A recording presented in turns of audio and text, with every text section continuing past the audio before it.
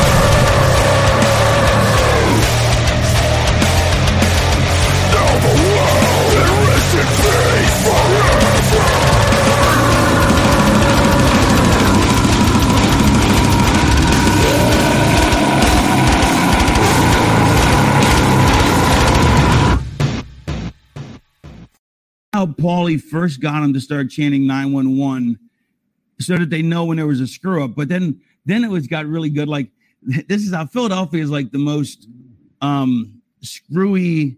Not screw. I love Philadelphia. I mean, I was born in Philadelphia. Philly's the most, and not Short Hills, New Jersey. I've never even been there, Bill Apter. And yet you continually insist that that's where I'm from, and I've never even been there. I'm from Philadelphia.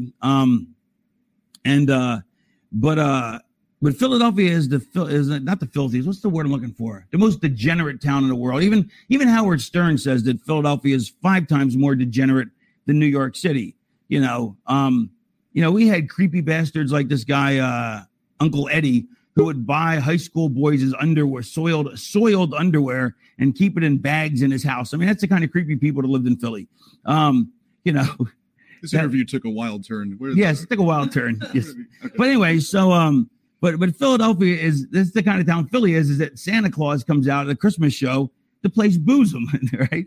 So Santa Claus comes out, doesn't trip, doesn't even make a mistake, and they just start chanting 911. Only in Philadelphia would they do that. You know what I mean? It's awesome. 911, the music plays out, Santa Claus gets chokeslammed. They set up a thing where the guy's going to play the national anthem before the show. Oh, it's the wrong note. 911. So it just became like this great game, with the audience and Paulie and 911. And but here's my point from way back 5 minutes ago, or maybe longer, is that 911 wanted to wrestle. He really wanted to wrestle a match. And we're like, dude, you're over. You don't need to wrestle a match. But I understand he wants to wrestle, except he wasn't very good at it. And what he was doing, he was phenomenal at it. But he begged Paulie, I want to wrestle. And he went out with Ron Simmons, had a match that just stunk the joint out. I mean, it just couldn't have been any worse. Well, it could have been worse. I mean, if Ron wouldn't have been in there, it could have been a lot worse. But at least Ron kept it, barely okay. And that's not Ron's fault at all. I mean, Ron did everything he could. Anyway, so, I mean, it literally should have killed his aura as 911, you know what I mean? Because it stunk. And the audience next week pretended it never happened. In fact, which makes me think of another story. There was a guy in the front row, dreads. He's come to all the shows, and he had dreads. He used to have dreadlocks. So that's why they called him Dreads. And he was always in the front row. And he was a, pothead, Grateful Dead guy. And so, Paulie's doing a grandstand challenge. Anybody want to take a choke slam from 911? So Dreads goes, I'll do it. So he comes in the ring. 911 choke slams him. And instead of planting the guy on his fucking skull, to protect the business or whatever, not that everybody doesn't know it's a work, but to protect his character. And if this guy's stupid enough to come into the ring, he should have been, like if it was, if 911 was a jiu-jitsu guy, he would have choked him out. You know what I mean? But he's a choke slammer. So he should have choke slammed the guy and threw him on his head. Instead, he gave the guy a perfectly flat landing. The guy gets right up. Woo! That was great. Right? The whole company's been selling his choke slams like they were out cold. You know what I mean? And this guy was $160 with fucking, soaking wet, with rocks in his pockets, and fucking wearing a hat that's made out of an anvil, still gets up, woo, jumps around. Hey, that was great. Do it again. And you'd think 911 would be dead, but no, it was too fun of characters. And people just next week, never happened. And welcome to another episode of Beyond Bushido, brought to you by the one and only Rat Salad Review. What the fuck's going on with 2021? I thought you were the chosen one. We were supposed to defeat the Sith, not join it. And we have our boss, Wayne. Hi, Wayne. Oh, hey, how's it going? Pepsi. That's right. Yes, he has a delay too. We have two delays today. Yes. Yes, we have two delays. No. I can't wait for this. No. This is going to be such a shit show. Yes. 2021. The editing. Start already. Oh, yes. The editor. Poor James and his editing he's going to have to do to make this work. Yes, this is going to take 4 hours to do. Yes. Well, of course, Wayne, our fearless leader here at the Rat Salad Review Network, host of the Rat Salad Review that can be heard on Rat Salad Review Network and on the Hameen Media Group. Mr. Wayne Noon has joined us. Wayne, thank you for joining us tonight, sir. I am here, and now the show can continue and get better. Be better. Well, I mean, I don't know. I don't know if you guys can get any better than you already are. Well, that's a really low bar to clear. That's a really low bar. You're aiming fucking that's limbo bars I can't clear. So remember that episode of South Park where like James Cameron had to go to find the bar to race the bar? It's yes. Like fucking Cartman was mud wrestling Sally Struthers and shit. That's the bar that we're freaking at the moment. We're at the Marianas Trench of fucking bars. We're below that. We're at Carol O'Connor and fucking Meathead fucking mud wrestling naked. That's how much lower our bar is, okay? Hey, Carl Reiner's a great director, okay? He made Spinal Tap, goddammit. And a huge wrestling fan. Huge. How do I share this? How do you share this? Well, you could go to Facebook at Beyond Bushido, and you can hit the share button right there. Or you can go to Periscope at JL1031, and you can find it there. Or an option door, what's behind door number 3. It is not a zonk. It is my Twitch at JL103. Also has the Beyond Bushido podcast up and running, live streaming today. Oh so because Fuck YouTube. They always block our shit because God forbid that WWE gets some extra fun with this stuff because they're not using ECW. They can give a shit less about it. Wait, did WWE really block us on YouTube for the ECW episode? Yes, of course they did. Of course they did. They always do shit like that. That's how they work. Oh, okay, fair enough. I'm sorry. I'm a little excitable. There ain't nothing happened, last week that, I can't talk about because I'll get in trouble. So Are you talking about the fact that the Browns actually beat the Steelers? Yeah, I lost $5 on that. Thank you very little for that. Thank you for reminding me. Domineering fashion. Wait, it was a parlay. I was gonna win. I was gonna win $20 off of that damn parlay.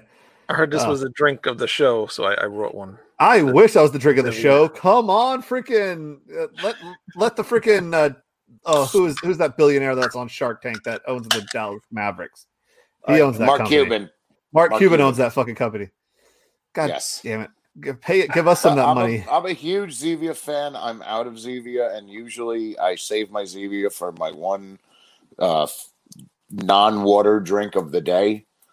But on show days, that's the days I always switch to my Red Bull, as you always see every week. But I have to cut that out because I had my first match Saturday, and boy, was I fat, and boy, was I out of shape. He's fat! Very fat. Sorry, you got to do that. You always got to do every time you say the fat. You got to do the Rick Steiner. Was this broadcasted somewhere, or how can we watch this? How can you watch this? If you're a friend of Beyond Bushido on Facebook, if you like that page is on every Tuesday night at 8:05. We have this wonderful show. It was on last week. It wasn't on last week because unfortunately our guest said my eye hurt. Yeah, and it still does. It's this one here. Everything's backwards. I actually got something in my eye. I had like a rock or something hit my eye, and actually made an indent in my eye. Why? Did you finally let your wife take it out? What?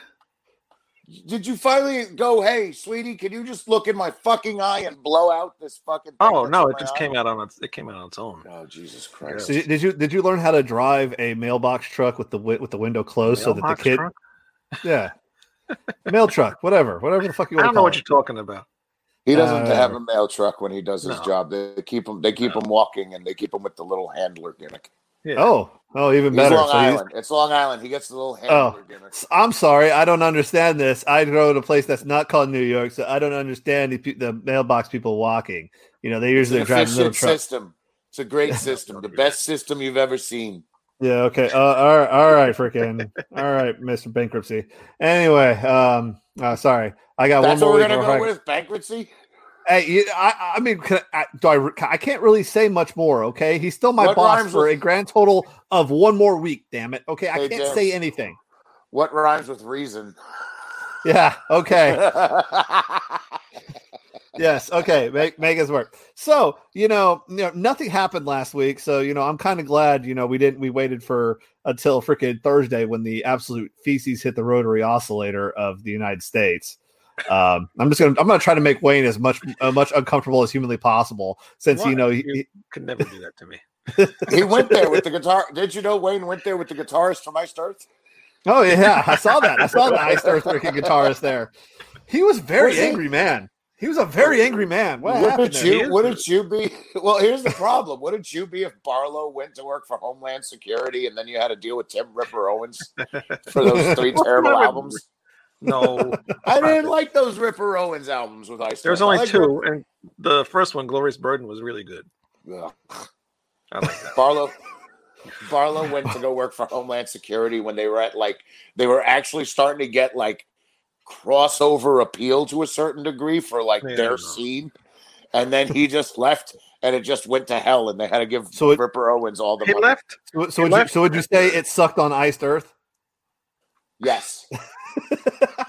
He left and then he came back, and then just recently they put an album out together, like a winter type album thing. Well, what about the other project, Treason and Wizards? Demons and Wizards. Yeah, Treason and Wizards. Yeah. Hansi, the other vocal, well, the vocalist, the only vocalist, he's the only one that sings. No, he's like it's Barlow and Hansi together. No, Demons and Wizards is Hansi from Blind Yeah, Guardian. That's it. From Coup. Yeah, the Coup. They put together a coup to put together a band together of Ice Earth and Armored Saint. It was a coup. Let's do some more. Come on, we got Hammerfall. Hammerfall. No, it's excuse me. Sorry. Oh yeah, Hammerfall. Excuse me. Who's M. Ward? Guardian. Yeah, M. Ward. Yeah. Mickey Ward, Irish Mickey Ward, the famous boxer. Yeah, Mickey Ward, Toro Gotti, Mickey Ward. Yeah, you know the fighter. 3-fight saga of the early 2000s. It was like the best boxing matches from 2000 to 2010. Had a Marky Wahlberg movie made with it with Christian Bale. Yeah, you know, don't Mark forget Wahlberg forget that Mickey Ward. No, it's the only Boston movie with Mark Wahlberg where he doesn't say, "Yeah, really, dude. I know what you mean. Say hello to your mother for me." I'm gonna go talk to this dog. Yes. Oh, that's so great. So EA, since it's been 2 weeks and we talked about Danny Hodge, I actually looked up some fun things about the Hodge Trophy. Yes. And could you name? Okay, so it's like the Heisman Trophy for wrestling, but however, it has had multiple winners of they could win it consecutively. Yes. Can you name the 3 wrestlers who have won it consecutively? Ooh, it's since the night. I'll give it to you since '95. Oh, okay. Cale Sanderson. Okay, from where is he from? He's from Salt Lake, Utah. He is from Heber City, Utah. My wife just goes, "Oh yeah, the Sandersons." I go, "You mean Cale Sanderson, right?" She goes, "Yeah, you know about him." I know about Cale Sanderson, the man who didn't lose an NCAA wrestling match. Yes, I know about Cale Sanderson. TJ Jaworski? I don't. TJ Jaworski, I did not have him on the Wikipedia thing, so he might have. Okay. I'm going to go then with Chad Gable. No, he was more Olympian than NCAA. No, he was Olympian, but you're on the right track. There is a UFC fighter. Jason Jordan. No, but you're on UFC fighter. UFC fighter. Okay. Is it Chael? No, it's not Chael. Chael was AAU. Ben Askren. Ben Askren. That's who it is. Ben Askren. Okay, so once again, Olympian, and then who was the other one? Now I'll give you this. He wrestled for Cale Sanderson at Penn State. Jason Jordan? No, Zane Rutherford. He was going to be in the Olympics this year, but because of COVID. Zane Rutherford. Yeah. So he actually took a trip down to Orlando. Oh, did he now? Oh yeah. Ooh.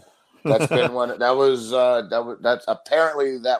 was Jack Briscoe's last big scouting job, was trying to get that guy. Yeah. Well, we'll see what happens. He can't do anything till after the Olympics, but we'll see. Yeah, well, he definitely wants to win that first. So yeah, but I just definitely, that Cale Sanderson guy, kind of has the Danny Hodge thing of never losing in his NCAA career. So see, but they named it the Hodge then, but there's other pro wrestlers that have won that award. Yes, there has been. Steve Dr. Death Williams won it. Mm-hmm. Not Dan Severn. No, Dan Severn. Randy Couture. Randy Couture won it. Matt Lindland. I want to say Matt Lindland won it, maybe. He lost to Couture. There's one more pro wrestler, though, in that. And it's it's probably Brock. No, Brock. Brock won one. Yeah, Brock won because Brock only lost one match in his NCAA career. Shelton is a runner-up for it. Okay. Shelton Benjamin's a runner-up for it. There you go. So, as you can see, Danny Hodge Trophy is quite prestigious. Of an award. Wayne, you don't give zero fucks about any of this. Zero shits about this. I have no idea what you're talking about. Hey, Wayne, is that a podium I see in the background? What's going on over there, brother? Yeah. What? Me? Do I see a podium back there? I don't. I also don't see a buffalo head though. Oh, that's good. Is it a new laptop? Are you talking to me? Yes. No. Yeah. No. Yeah. My dog's angry at you right now. She's like, give up the play. We know you were there. Give it up. See, she's mad at you. Oh, good. How far is it a trip? Finally, a good show. How far is it a trip from Long Island to DC, Wayne? Not very long. I know it's not. It's That's pretty why close. I'm asking you. Didn't hear from you at all Wednesday. I was worried about you. I was not there. I would. All right. Okay, we're gonna stop. Just so you folks know, Wayne even thought this was bullshit, guys. I just like fucking with Wayne every chance I get. Well, since James can't talk about it, let's ask your opinion. What do you think about the events of last Wednesday? I think it was stupid. I'm not mad, at the Iced Earth guy. He felt like he went there to do something that he thinks is right. I don't fault people for that, but just being there in that kind of situation and knowing that people died and all that crap, it's any protest and riots things I think are retarded. So just don't do them. It doesn't solve anything. It never does. Do you see that fancy canter James just broke out with whiskey? That's called my wife asked me not to talk about this whiskey. And so I'm just going to pour myself a whiskey drink and fucking just listen to this. I will say this, and I'm going to say this for James so he doesn't get in trouble. There was one Air Force officer that was injured protecting the Capitol. They're both enlisted. Okay. But one of them, I'm talking about one of them right now. There was one of them, this is the one we should be focusing on, was a person who was busy defending our country that was murdered, flat out, let's call it murdered by these protesters. That was wrong. The officers who were killed in this and the officers who were injured, that's unapologetic. You cannot apologize for taking another person's life. Their family is in our prayers. We are so sorry that this happened, but at least rest assured knowing that your family member died a hero doing the right thing, and that was protecting the United States as they swore to do from any terror, foreign or domestic. All right. So now that we're done with that, he is itching. Look at James itching. He's so ready. Just say it, James. Just let it out. I can't. His wife will kill him. I can't. I have a job. We all kind of feel the same way, though. I do. My mort is unleashing the unholy hell on the traitorous piece of shit that died. That would definitely deserve. She shouldn't have broke red. She's a security force. Then she should know better. The other security forces member was a hero. They were both. It's a funny thing. They were both the same career field, and they were both. One was active duty. One was National Guard of New Jersey. Thankless job, but we're gonna move on to that because we actually got something funny. So, EA about your you stumbled on this funny video about George Jones. Yes, I did. And have you ever done so much of the cocaina that you had a separate personality come out? I think Wayne's seen it once. I think Wayne might have seen it once or twice when I came to visit New York when I grew my hair long. It depended on if I straightened my hair or not that night. Yes, when I had those Butterfingers, yeah. I never got that far. I might have gotten to where I saw things that didn't actually happen, but I never got to that. But let's show Wayne this video because it definitely. Hi, Lou. Hi, Louie.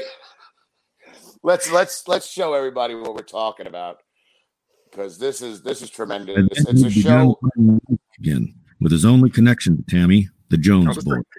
Would just got a bag of cocaine there, and then he would just get completely stoned totally. This newfound high apparently caused some kind of psychotic break in George, which led to multiple personalities. Well, two personalities, the duck and the old man. The duck came first, yeah. And the old man came later so he'd have somebody to talk to. He'd sit up all night long sitting in there in the bed, and he would be talking in the Donald Duck voice. When he'd get in a car and he was drinking, he would talk like Donald Duck. Then he'd talk like the old man. I don't believe it. Ain't that? And then they'd get in a fight. Then he'd get between. Good Lord, it was the race he be born on now.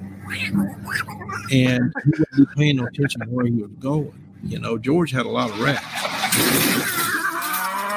One day we were on the bus going down the road and with the band, and he decided he wanted to get rid of him.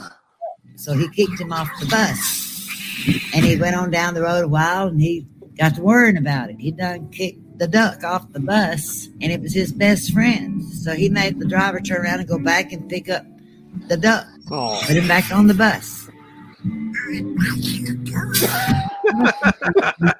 Ourselves, boys, we got to do something with him. You know, we can't go on with you being so distraught over Tammy, and you can't even perform. And we convinced him that he should sign up with Tammy just so he could be back somewhere in association with her. I wonder how Boo is answering this in his proper, accent.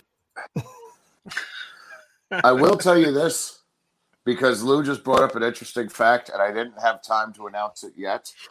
But the first Friday of February, I will be having my annual celebration of the anniversary of the greatest day ever the greatest day in history, the birth of me. And I share that birthday with a certain member from Columbus, Georgia. And good old Marty the Party has already agreed to come be a part of the festivities. Oh, really? Sweet baby fucking James Jesus. Had to babysit me and Marty the Party one year at a wrestling convention. So I will preface this with I get a text going, "Hey, you want to hang out with Marty Jannetty?" And I'm like, well, yeah. I mean, who doesn't? Well, no, I told you, do you want to go to this wrestling convention? Yeah. And I was like, no. I was like, okay, this might be interesting. And then you go, Marty Jannetty's going to be there. And I'm like, okay, here we go. So we get there, and somehow, some way, the promoter of this event has fucked over Marty Jannetty out of a hotel room. So we decide that is the statute of limitations up of what we did at that night? It's been more than 7 years, yes. Okay. All right. All right, Lou, go take care of your baby. So we start hatching a devious plan to get back at the promoter for fucking Marty Jannetty out of a hotel room. And because Columbus, Georgia is only an hour away, so that I don't know what the hell happened. But anyway, Marty Jannetty's up there, so we decide to get him back. So we go to the green room that they have, and they have catering there. They have a big. Sir, you are skipping a lot of stuff. Oh, okay. You are skipping a lot. So let's start from when we first get to the building, and the Rock and Roll Express jumped me. This is true. As soon as I get off the elevator, and Paul Bear sees us, and he's like, "What the hell are you boys doing? Can we take you anywhere?" No, so fucking. No. I meet that, and I meet the "It's Still Real to Me, Damn It" guy, which is awesome. That was one of the highlights. That was definitely one of the highlights. Outside of hanging out with Marty Jannetty and hearing some really fucked up stories. Yes. So then Shelly came with her husband, our friend Shelly, who lived in Atlanta, because we were actually going to crash at Shelly's house. But then I run into Marty the Party. And don't forget the Super Genie is there also. Yeah, Melissa came by for a few drinks, but she left. I won't even say why she left, but let's just say it was very entertaining to me. So, so I go see Ivan Putski and I go see Bullet and everybody because I have to say I got to go pay my respects and go say hello to all my friends. And I see Bobby Eaton, and Bobby Eaton, the sweetest human being in the world, as soon as he sees me. Eric, cheddar, what was it? What were those fries they used to have at Rick's place that he loved? Sour cream and chive fries. He's like, sour cream and chive fries. And so we're like hugging and everything. Cornette's like, you guys are so fucking pretty. And so everybody knows they're getting fucked. Everybody knows they're not getting paid. They all know it. Tommy Rich, I thought it was going to be me, Marty Jannetty, and Tommy Rich. Tommy Rich winds up finding a rat he used to hang out with back in 1983 in Memphis. And he goes, boys, I got to get going. We're like, why? He's like, that was some good pussy in 83 if my math is right. It's still got about 22 points on it. So he leaves with this lady. So we get to the bar, and Marty immediately says, no, we're going to do this right tonight. We're going to do this right. If we're going to do it right, we're going to do it right. We're going to do a quadruple Jack and Coke. Not a double Jack and Coke, not a triple Jack and Coke, quadruple Jack and Coke. Corollary, I am sober for this because I'm driving all these fucking assholes. Yes. Now I'm sober for this. And Shelley's husband at the time, here was the thing. He was a fucking terrible human being and a prick. But that night he was our prick because he figured out how to argue and complain enough to where we wound up getting a free fucking $50 bar tab because the server didn't serve him at the right time. And then they left.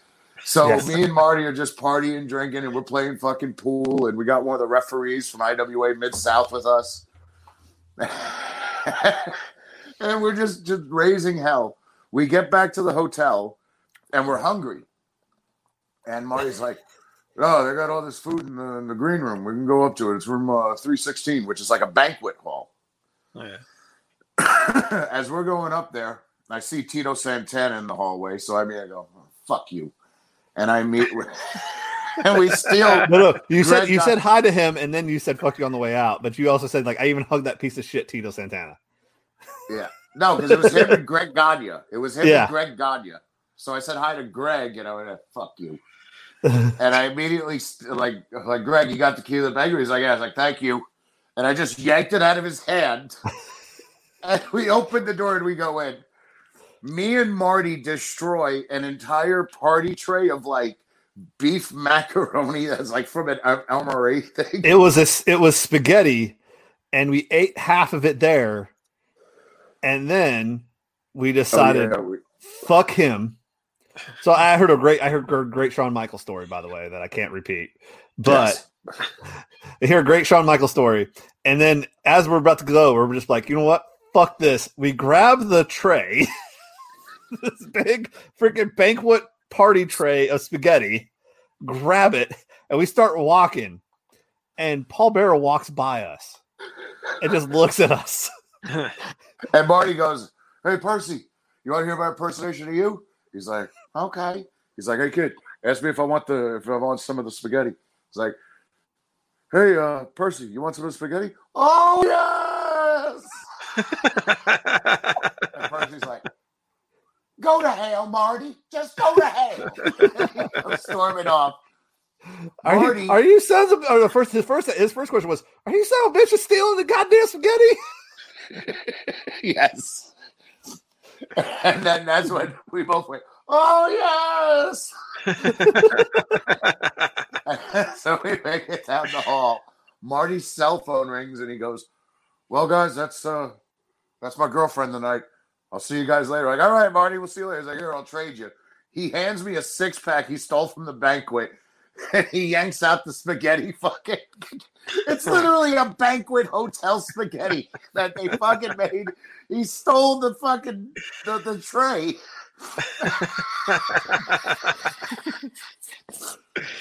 He stole the tray. And so the next day, it's supposed to be the continuation of this fucking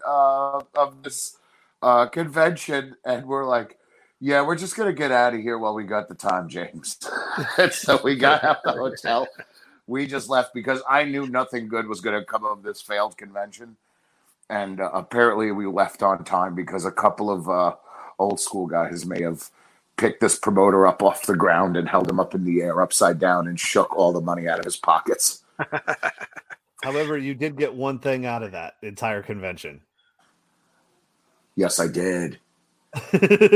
Oh, yes, I did. No comment. Everything's no comment. Can't talk about it on this show. Jesus Christ! You know, the hell? Yeah, we gotta censor ourselves due to contractual obligations. Wait, is she still under contract? Who? Her, the one we're talking about. No, I'm talking about the Hey Kid catch. Oh, You can tell that one. Go ahead. All right. So somebody may or may not have gotten a hold of Lex Luger's Mean Joe Green jersey. Yes, I did. I got his. I was trying to be nice about it, but hey, whatever. Okay, go with it. So, how did you get the jersey?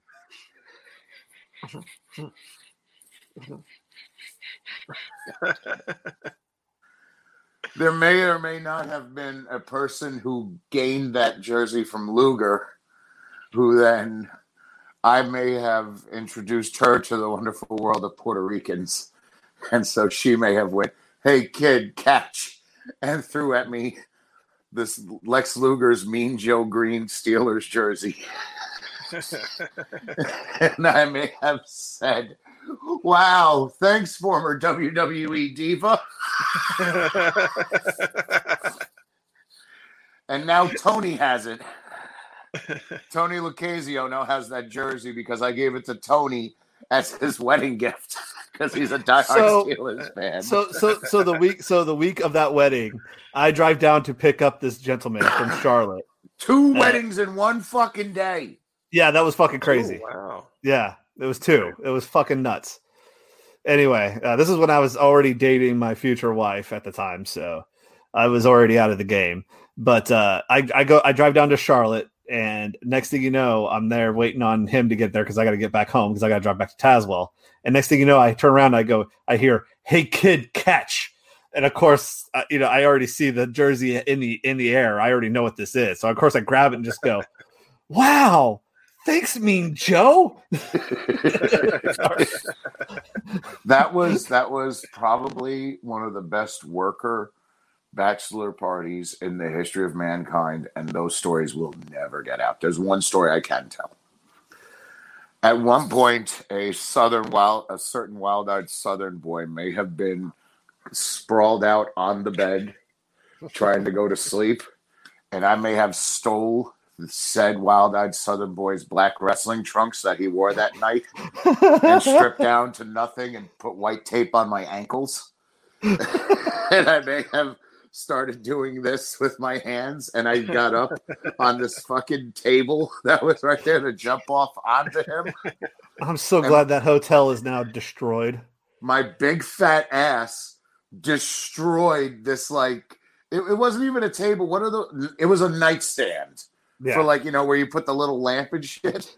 Yeah. It exploded. I missed the bed completely. Tracy goes, "So what the hell was that?" So I immediately pop up from hiding under the bed and go, "Brother!" and jump off on him. "Oh, Jimmy!" So that's actually the second that ties into another fun EA story. Hold on, I'm not done with it yet. I'm not done with it yet. There's more. Oh, but wait, there's more. We didn't know what to do with the table. So I immediately folded it. I took the legs and everything and broke the rest of them off, and I stuffed it under the bed. So when housekeeping came the next day, and I moved the lamp over to the other side, so it just looked like this room had a nightstand and then another nightstand instead of the 3 nightstand gimmick. And I moved the chair over here. They never got charged for the missing fucking nightstand. And I always wondered who was the sucker that got busted with the broken nightstand under the bed. That place was shut down 2 years later, and it finally got destroyed this year. What was it? It was like a Howard Johnson, wasn't it? It was a Howard Johnson turned into the Magnuson. Yeah, it was the Howard Johnson right there on Kingston Pike. Yeah. Yep, it's no longer there no more. It's gone. It's gone. No more. I live right across the street from it, so. Remember? Yeah, you do. I did see it, and I was like, "Oh wow, there's the old Hojo." Yes. So that also brings up to one of the South Carolina stories of my wife. You somehow find us this hotel room in Myrtle Beach with my wife, and you decide to do the Superfly once again. Well, no, there was a reason I did it. I did it because it was you and your girl. And then it was me and my girlfriend at the time, who her grandfather is a famous what's the Emmys is for TV? Yeah. Yes. He's an Emmy award-winning actor and a Broadway Tony actor award winner. Fucking the greatest guy to ever live. This guy was the fucking best. I loved him. Couldn't stand her. But so I got us a 2-bed queen size bedroom, and I said, "Yeah, don't worry, we're gonna get a separate room." And you were like, "How?" So I get up on the fucking ledge of the window, and I super fly off to break the bed. As soon as I break the bed, I call down to the front desk, and I'm like, "What the hell's going on here?" They're like, "What do you mean?" I was like, "I just go to sit down on my bed, and it's broken." "Oh, we're so sorry. We'll upgrade your room." So they put us right next door in a room that had like a full kitchen and a queen size bed and everything. So we had separate rooms for the night. So yes, if you ever, that's the oldest trick I got in the book. Every time, as soon as I get to a room and it's like 5 of us, I go, "Okay, I got this, guys." Ha! Break the bed. Immediately call down to the front desk. "What the hell is this?" They automatically give us another room for free, and so you pay for 1 room, but you get 2. Yes. So yeah, it works, brother. I'm a road warrior. Daddy was a fall down man. Exactly. Tell him all your secrets. Yeah. Yes. Well, so tonight, since last 2 weeks ago, Lou had a wonderful episode of favorite ECW matches. Our boss said, "Why the fuck won't you do that with me?" So I really didn't mean it. Yeah, sure, yeah. Anyway, don't let the facts get in the way of a good story, kid. Well, no. Anyway, remember, Wayne was a diehard ECW fan. He actually went to the ECW. I still have my ECW ECW figures right over on the other side of me there. Yeah, he has his figures, but more importantly, he went not only to the Elks Lodge, he went to Deer Park. Elks Lodge. Where'd you go? Deer Park? I've always went to Philadelphia. Yeah, the only thing I went to Deer Park for Philly. was other. Yeah, I wouldn't go to. Oh, USA Pro. I only been there twice, 2 times. That's it. Fucking 7-hour wrestling events with like 10,000 names on them. Literally, USA Pro. Frank Goodman used to run it. He now lives in Florida, and he runs shows again once in a blue moon. He would run Deer Park, Long Island, and he would run the Elks Lodge in Queens, New York. He would overload these shows with names. So you'd see like Just Incredible, Raven, Little Guido, Balls Mahoney, Crowbar, Snuka, fucking like Kevin Sullivan, Norman Smiley. He'd bring in all these names all the time.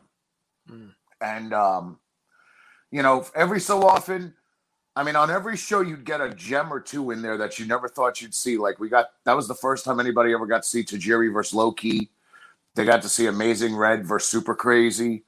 Balls Mahoney did like a whole fucking crazy ass death match with Low Life Louie that ended with a legitimate crucifixion. Like literally, Balls Mahoney put Louie on the cross, took nails and hammered his hands into the damn cross. Good God. Yeah, that Low Life Louie don't fuck around, okay? Low Life Louie never gets enough credit for how fucking crazy of a deathmatch wrestler he was. And but you'd also have these ticket seller battle royal matches that were hell on earth because it was like the worst of the Long Island and New York scene indie guys who just wanted to be on the show. And oh my God. Like you'd see Rockshaw in that match, you'd see The Voice, you'd see a bunch of kids from these Long Island wrestling schools that were just no good. And Steven D'Angelo, who was the announcer for ECW in New York, his nickname was Horshack. He would get so annoyed with these matches. He'd go, "All right, 5 minutes left in this battle royal." And you'd see everybody start flying out and everything's like, 2 minutes left in this battle royal. He would count down and go, 5, 4, 3, 2. And if they didn't eliminate, you're like, "Oh, that's it. You both lose. You didn't win. Get out the ring now." Money's on the dresser. I'm done with you. Yeah, he was so agitated with that because we'd get to see because it would be like Just Incredible versus Kid Cash would be the next match, which at that time we're talking like 2001, 2002, Just Incredible, Kid Cash, so they're both still in amazing shape. Yeah, and people would want to see that, but we had to deal with this ticket seller bullshit. No one wants to see with these fuckers that are friggin' in this battle royal. Yeah, there was that, and then Goodman, who was trained in the AWA, he would wrestle on the cards as the Masked Maniac. And he would come out there, and he's still got a big chest and big arms, but he has this giant fucking gut on him. And he was rocking, I swear to God, until 2005, he was still rocking the crew cut mullet. Oh. He was still rocking that crew cut mullet. And whoever was like the biggest jabroni indie guy on the card, he would wrestle them. And I swear to God, I watched that man pull down another wrestler's pants, bare ass, and stick a hot dog up his ass. Like that was like his big move. He'd get in the ring, he'd pull your ass out of your trunks, and then he'd stick a hot. And none of them had trunks. They all wrestled like in like blue jeans with like a cut off sleeveless shirt. And he would literally like take out a hot dog and like fucking stick it up their ass was like his big finishing move. And he was just the worst wrestler. He was the worst. Well, he knew he was a terrible wrestler. Yeah. He knew he was like, at that time, he had to be about 48 years old. He knew that, he had your typical Long Island muscle guy look, the big arms, big chest, big shoulders, but then like the big fucking barrel belly. Yeah. He knew he couldn't wrestle. Yes, tiny head with the fucking crew cut mullet. Yeah. Oh, I wish I could find pictures of Goodman right now, but I have to use my phone because if I use my laptop, we'll have 23 seconds of delay. Now, Wade. But yeah, like you said, I was a huge fan of ECW, and I would always go to the Philadelphia shows. Those are the best. You had to go to the ECW arena. It was always fun. You knew you were going to have a good time at those shows. Well, also there was always big surprises. Every ECW arena show, they had to have a debut of some sort, whether it was a wrestler or it was a big surprise, and they'd kill the lights and then have the wrestler come out. Yeah. And that became the big deal. And as a matter of fact, in my match, we have one of the biggest surprise entrants tonight. James, I know you have your match picked, but I'll tell you what, Wayne, we got you here first, and I'm a real big fan of this first match you picked. Yeah. So, Wayne, why don't you tell us a little bit about your pick? Oh, I really don't remember it too much. It's been a long time since I didn't even watch this when I picked it. Where'd he go? Oh, he's gone. It is the Terry Funk versus Sabu barbed wire match. God, I haven't watched this in years. So now you're both gone, and you leave me here on my own. Welcome to Rat Salad Review. And now you're on mute. Yeah, well, that's because my wife was asking me something. Anyway, does she want to be part of the show? I was giving you your time to shine. I was giving you your time. You are a podcast host. You should be able to just knock this one out of the park. No. You were talking about one of your favorite matches in ECW, and you're just coming out here and you're laying the biggest 911 ever there. The entire Philly crowd would be going out of your fucking mind. Be like, get this fucking guy out of here. What the fuck is this? He put me on the spot. And you know what? If I would have known I had to give like a speech about this fucking match, I would have watched it. But I haven't watched it for 30 years. So I saw James left, and I thought it'd be funny as fuck to just walk away while you were fucking talking about this too. It was my entertainment. It was great. I'm entertained by it. I had to my dog wanted to walk out and freaking the door was open. I was ready to go right in the middle of it. I don't want to make my wife mad while she's on the phone with her dad and all that crud. You don't want to have the father-in-law hear, "Oh fuck," really fast or anything like that.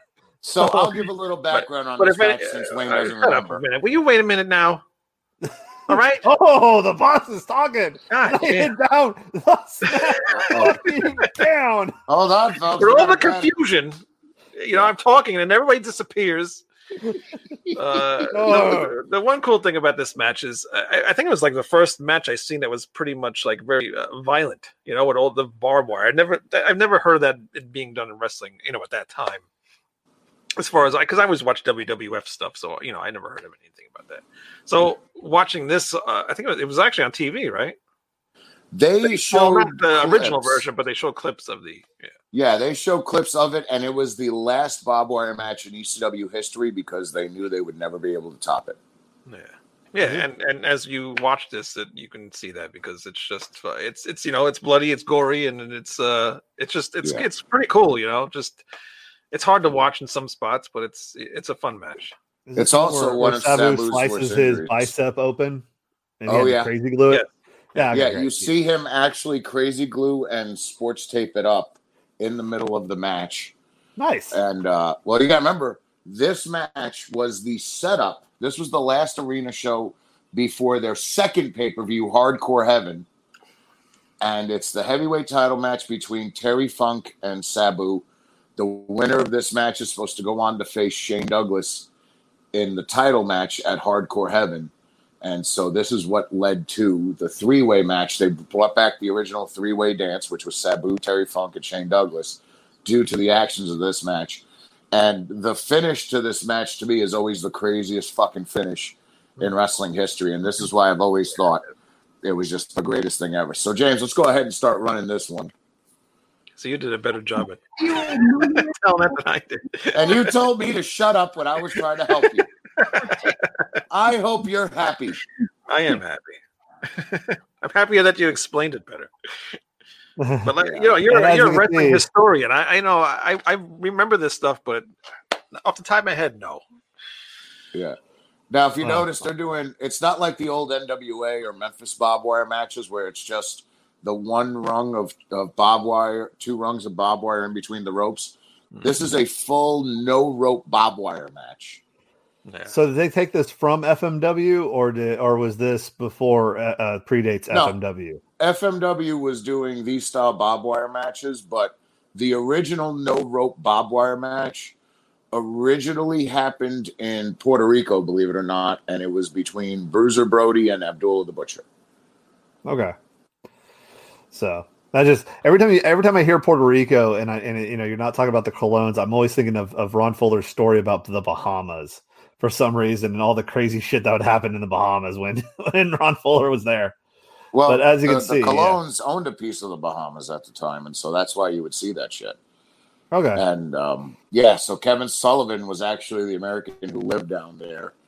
What the hell just happened? It's buffering because for some reason my internet decided to take a absolute shit the last 2 minutes. So I'm waiting. I'm letting it work itself out here. I got a funny story. So white people who lived in the Bahamas, the Bohemians, they were called Comanche Joes. And so Kevin Sullivan had the people believing that he was a Comanche Joe. And that's the only reason why he didn't get fucking killed on that island. And their whole deal was they had to put over the big star over there, which was Tiger Tyree. And so that's how Kevin Sullivan got away with it long enough. But then when they finally did the angle where they beat Tiger Tyree, they literally had to put them in a van and drive them to the airport.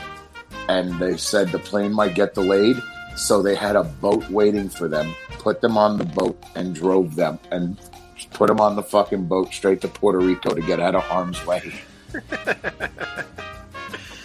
So it's going about as good as my buffering on my side here. The wonderful WWE network's like, oh, you're not pulling this shit again, pal. It's not on YouTube. Yeah. I believe the whole match is on YouTube. It is. However, we're not using YouTube at the moment, and my RAM limiter is rocking a pretty steady limit. It's doing okay. I don't know why it's getting its ass kicked here, but it is getting its shit mixed. Yes, call Ramrod.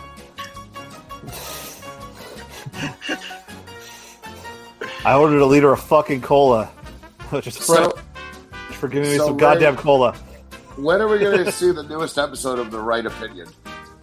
It's on today. I just uploaded it. And he is pissed. Let me tell you that. He is pissed. He did not even appreciate what happened last week either. So really? It's a good episode. Listen to it. Give it a listen. Well, give us some insight into it because I'm really interested. No, because I no. Listen to it. Go to ratsourreview.com. Give me some ideas so we know what happens. Like what are some of the topics you cover? I don't know. I listened to it. Antifa. What? The dang Antifa infiltrated. No, he was pissed at everybody. Specific things I don't remember. I was listening to it in the background. I actually have to listen to it again to get what he was saying. But he had a lot of F words on that show, and he usually Alexa, play the newest episode of The Right Opinion. He even stopped his intro. He was so pissed. Playing the latest episode, Social Distancing. Welcome to The Right Opinion, the podcast. No, that's not it. Alexa, stop. Well, I guess. Actually, Actually, Alexa, play Rat Salad Review. Alexa, play Rat Salad Review podcast. I believe it was the last episode I uploaded. Here's Rat Salad Review Network from Amazon Music. Playing the latest episode. Music is Life episode 34. Oh, no, that's Turn that shit off. Turn that crap off. Have you ever thought about starting your own podcast? When I was trying to get this podcast off the ground, I had a lot of questions. He's back, folks. How do I record an episode? How do I get my Sorry, shows my in internet the apps is people like to fucking listen? the shit How the do I moment, make but money for my podcast? We're going to just listen to the newest episode of Music is Life. Alexa, absolutely. Yeah.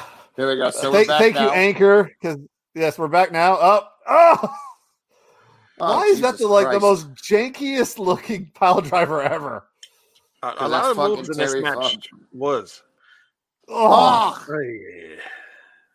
See, it's real. Yes, you can't it fake is real barbed wire. Yeah. How do you fake barbed wire, Wayne? Tell me. You really can't. Okay, there is no even faking if you shorten it, you're still gonna get something. You know, it's not. So do you know what barbed wire was meant to do for the cattle and everything in the West? And here's where Sabu gets his bicep ripped off, and look at his fucking face. Oh yeah, I think they bleeped that out, didn't they? Yes, they did. Yeah. So you know what barbed wire is meant to do, right? I It's not supposed to cut you, and it hurts, but it's also not supposed to cut you. Do you know what barbed wire does? It's supposed to stick you and hold you in place to die. Yes. Yeah. Well, not to die, but to make you not get out. Right. Yes. And up there goes your tights. See, that's my biggest fear. That's my biggest fear because I don't wear drawers under my tights.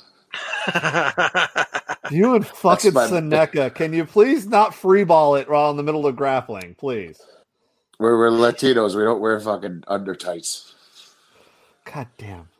Yeah, I'm wearing That's like 3 layers, making sure my cup is like, completely, secure so it doesn't move around. And here you are just fucking freeballing it.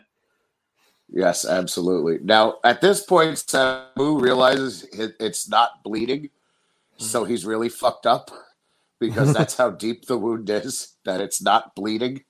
So he's telling Fonzie, get me some tape. He just told Fonzie that. So now Funk goes into it.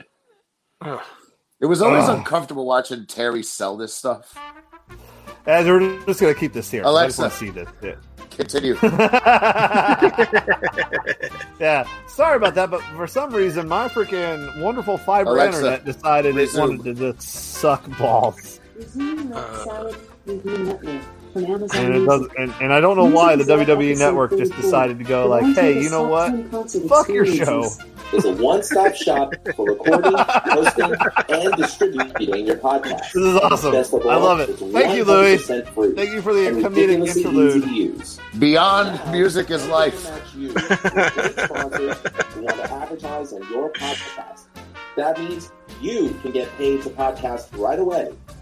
In fact, So hard that's what all I'll do day. right now by reading this And ad. you, I love Anchor because it allows me to record. Alexa, stop. Thank you, Anchor. Can you please give us more money? Please, for the love of God. We're over $1 on Anchor now, actually. Really? You know, Nice. I gotta tell you, Louis actually has like the perfect audio voice still for doing voiceover work and stuff. He's always had that great. He's got that perfect middle of the road voice for it. Even though he's got that heavy Queens accent. And here's Sabu just beating the fuck out of Terry with a chair and his arm is starting to give way. Yep. Oh, So he's... oh. And Terry just keeps running himself into it. You see, now, Wade, if you look at it, you'll see it's not actually clipped. Right, yeah.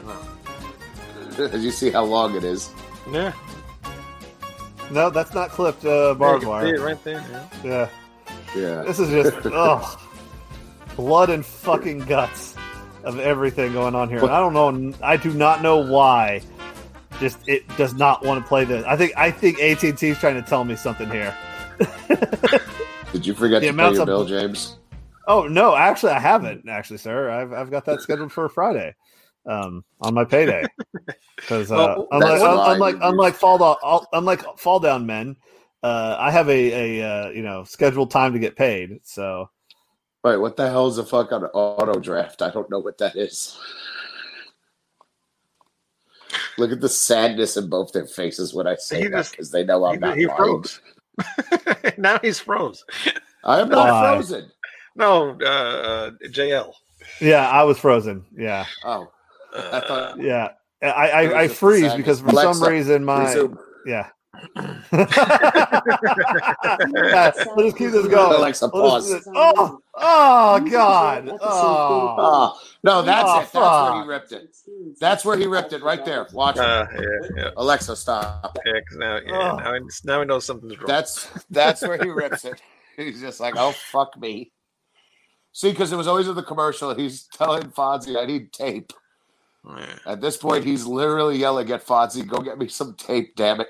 So you see Fonzie running to the back. Go get tape, daddy. Now, if this was you, what would you do if that happened to you? Go get some fucking tape. I got to finish this shit. Look at that thing.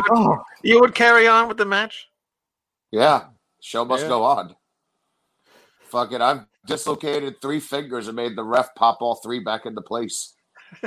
I won an MMA fight with a dislocated toe. You could die from you did. Blood, though. And you see Sabu's taking bumps and still taping his fucking arm. Yeah. He's just like, I got to stop this bleeding. I got to go.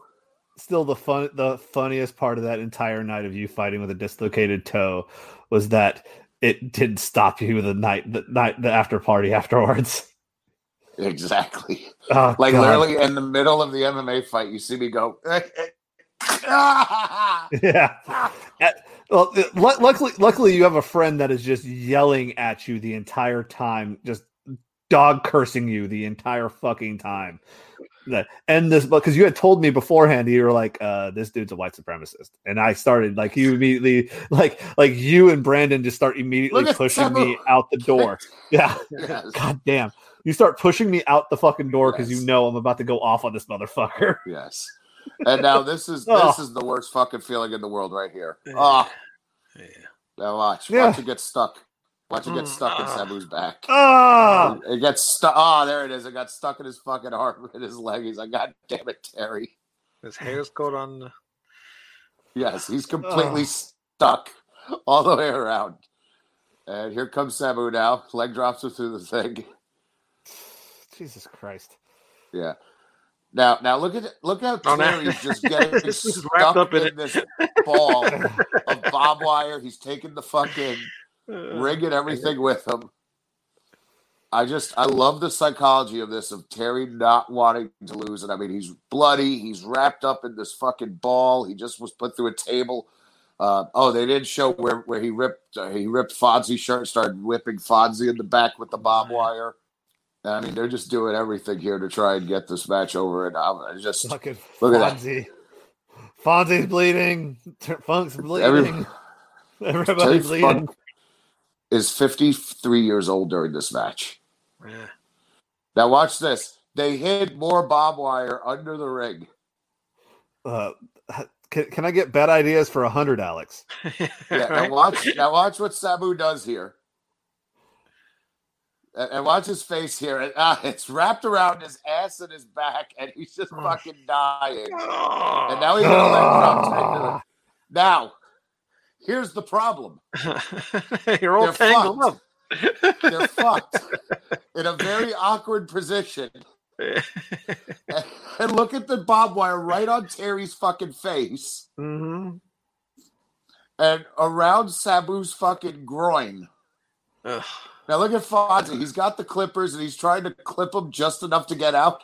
And of course, Terry Funk is going to still stay hooked up the whole time to him. And he's like, no, we're not going to unclip it, damn it. It's stuck in Sabu's hair. It's fucking Funk's hair. It's everywhere. They're trying to figure out how the fuck to get back in the ring now. Look at Fonzie. Fonzie's like, I'll help you, Daddy. And here comes Fonzie. Fonzie and the ref have to help him back in the ring just to do the fucking finish. Like, this is Terry Funk is 54 years old in this match doing this shit with Sabu. So now, like, they can't move. They're literally stuck. I remember I had the actual VHS of this, Born to Be Wired. Look at that. It's right in his fucking mouth. Oh. It's in his throat. It's in his fucking mouth. Just fucking cover me. Look on Sabu. He's got it like in his side there. Yeah, he's got it all over him, too. It's all in his gut and his groin and everything, too. Terry Funk still kicks out because he's like, we can keep going. Come on, we can keep going, partner. And Sabu's like, damn it, Terry. We're fucked. We can't fucking do it, Terry. We are fucked. I am stuck to you. I can't get out of this. He's like, oh, we can keep going. So Sabu realizes, wait, Terry really is stuck, so let me just fucking do this. And so Sabu shot the pan. And Terry Funk's like, you son of a bitch. Yeah, but now here's the real problem. They're really stuck. Yeah. So I don't know if they show this on the TV version, but Fonzie and like 3 other people come out and start clipping them out. And the entire time that that's happening, the doctor that they had on staff was actually Raven's roommate at the time. He was a podiatrist. And I'm pretty sure the next clip you're going to see is the interview afterwards where he's stitching Sabu up. And but the funniest thing is because Raven was like really worried. He's like, "Do you know what the hell you're doing?" And the guy who's Raven's roommates told Raven, "This is backstage story. I save lives." And he's like, "You're a podiatrist. You don't fucking save anyone's life. You just fucking fix their feet." They're actually still trying to get them untangled today. Yeah, look at that shit. Look at Sabu right there. Oh, God. That's just, oh, God. Look at that. Right by his fucking face. They're still almost right in his eye. Yeah. You see, and this is why I say fucking Sabu and Terry Funk should both be fucking millionaires, man. Because, I mean, who the fuck was doing... Look at that. Sabu's just saying, fuck it, just take the fucking tights. And I mean, it's just... hold on, because I really think the promo's next. All right. If We'll keep we it with can, the WWF that has rebuilt their company by copying ECW. Oh, yeah. We got the ECW is the originator. The greatest commentator ever. Yes. He was like him and Gordon Soley. They were the only guys who could do a one-man show carrying a company. Yeah. They're the only guys who could. No, stop it. Just because of his fucking political views? No. I'm not talking about his views. I'm just... We haven't done I believe it's more of your guys' East Coast bias. It's the East Coast bias. Because you guys are getting Southern wrestling. To get top down. No, not at all. Listen to this. Yeah. Listen to him, though. Joey's really passionate. Like, listen to what he's saying right here. Years old and a millionaire. He caught your attention, you know? Touch the canvas, let alone barbed wire. Tell you what. WCW Uncensored, inspired by ECW. It's on Sunday night, March 14th. They don't need our publicity. Lord. And that's all you're gonna get because it craps out. You got my fiber internet, folks. It is the greatest thing ever. Alexa, resume. Anyway, resuming Rat Salad Review Network. Yeah, it's supposed to be better. Allegedly. Music is Life episode 34. The Roundtable's top 10 concert. Thank you. Oh no, it finally difficulty using anyways. the Roundtable. With a simple app. Anyway, I wonder, how do you skip to the next episode? I wonder how you do that. Alexa, next episode. You literally say Alexa next episode. Do you really? You can ask me to recommend another podcast. Alexa, previous episode. Playing the Right Opinion. Invasion There you of the... The following podcast. They is beeped not out the for title. Did you hear that? liberals. Yeah. Yeah. No. None of that cute shit this week. I'm pissed off. I got a lot to talk about, and I got a lot of people I'm pissed off at. I got a list of people. I'm looking at it right now. He has a list. Is his pee-pees hurt? Swing away here. This podcast is not for children or liberals or any of the fucktards that decided to take it upon themselves to ruin everything good about one of the greatest political movements in modern history. If not the single greatest political movement in all of history. Alexa, stop. So there you go. The Right Opinion. You just heard the intro. You know what? I actually do want to hear that. I really want to listen to that. Actually, you know what? I actually listening to him, and it is kind of interesting. I completely disagree with him. No, he's a very intelligent human being. He really is very intelligent. I'll give him this credit. He has the Ben Shapiro way of sounding really, really smart while talking really, really fast.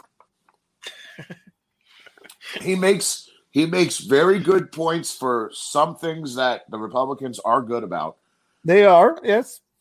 He can defend him on certain things, but I'm really interested to hear his point of view on this because that's unexpected. I'll be honest with you, that's unexpected. So I'm actually very interested to see what he has to say about all that. So, James, what do you have for your episode today, sir? Well, you know what? That's actually good because hopefully this one actually runs because I'm going back to the pay-per-views because unfortunately I didn't get to watch a lot of ECW Hardcore TV growing up because it didn't get out west that far. So all I have are the pay-per-views. And I'm probably going to give – this is probably the greatest technical wrestling match ECW ever had. Would you agree, EA? You know, that's – fuck, you know that – well, I don't know what you picked. I picked Jerry Lynn versus Rob Van Dam Hardcore Heaven 99. I almost picked that think those were some of the best, not technical, but the best showcases of the easiest way to put it, these match fuck. Okay, these matches fuck, and they fuck hard. Yeah, Jerry Lynn and Van Dam put on spectacles that were undeniable, and they were always great. So I'm really glad you picked us. And, I will admit I was gonna go with Jerry Lynn versus Just Incredible because from Heatwave '98 because I love that match. Yeah, but watching it and then watching this match, you could tell that these two were made to wrestle each other. This is kind of like the Steamboat Macho Man, where these are two freaking artists and they're painting their masterpiece. Now, my favorite Jerry Lynn matches that never made TV was they did a whole house show run, and I went to the Schenectady show. And at the Schenectady show, Jerry Lynn and Lance Storm had a match that had no bumps. They did not take one bump in the match. It was just roll-ups, reversals, and everything. And I watched that match, and it was amazing. It's a masterpiece. Is it on YouTube now? It was on YouTube. I don't know if it's still there, but I know it was on YouTube. Well, I know if you go to I almost picked that one too because I love Lance Storm and Jerry Lynn doing no bumps. And those because I'm not a big high spot guy. You know, and that's the crazy thing. Those ECW fan cam videos, some of those matches are just unbelievable. There's a Shane Douglas Louis Spicoli match from the Sports Fest in Staten Island for the ECW TV title that still to this day I say is one of the greatest wrestling matches I've ever seen. But as you here's see, Rob Van Dam. I was going to let you go because I just wanted to start the intro because you could just see that everyone's throwing shit at him because he's doing the whole fucking show, but he's also kind of being the smarmy asshole, which is just great. So people are throwing shit at him. This I don't know. Is this the ECW? Hardcore Heaven. No, where? This is Hardcore Heaven. This is from Dayton, Ohio. No, this is from Cobb County. Cobb County, Georgia. Okay, is this the Georgia match? Okay. No, this is Ohio because fucking this is the one in Dayton, Ohio at the Montgomery County Fairgrounds. But that's absolutely I need to do this. One is.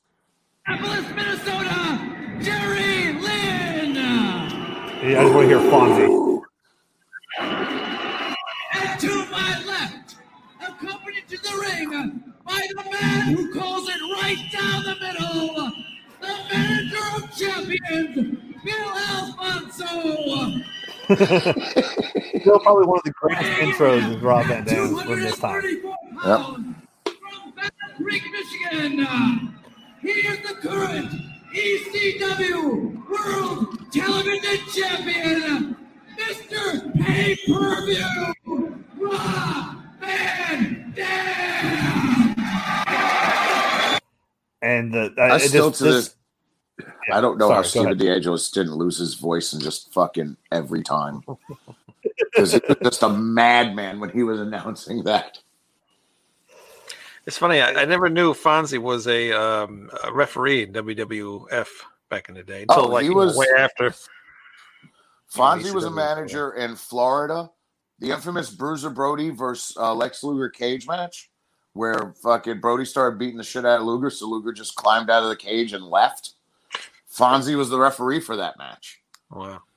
Fonzie was a referee for Florida, for NWA, for the WWF. He was actually the guy in charge for Giant. He had how Tim White was Andre the Giant's handler. When they brought Giant Gonzalez in, because Fonzie speaks Spanish, Fonzie was Giant Gonzalez's handler. And another funny thing about Fonzie that I always love is Fonzie, he doesn't know whether he loves me or not.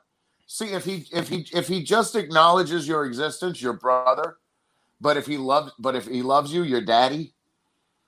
So when I did that show in November, it's like, Fonzie, how you been? He's like, I'm doing great, Bratty.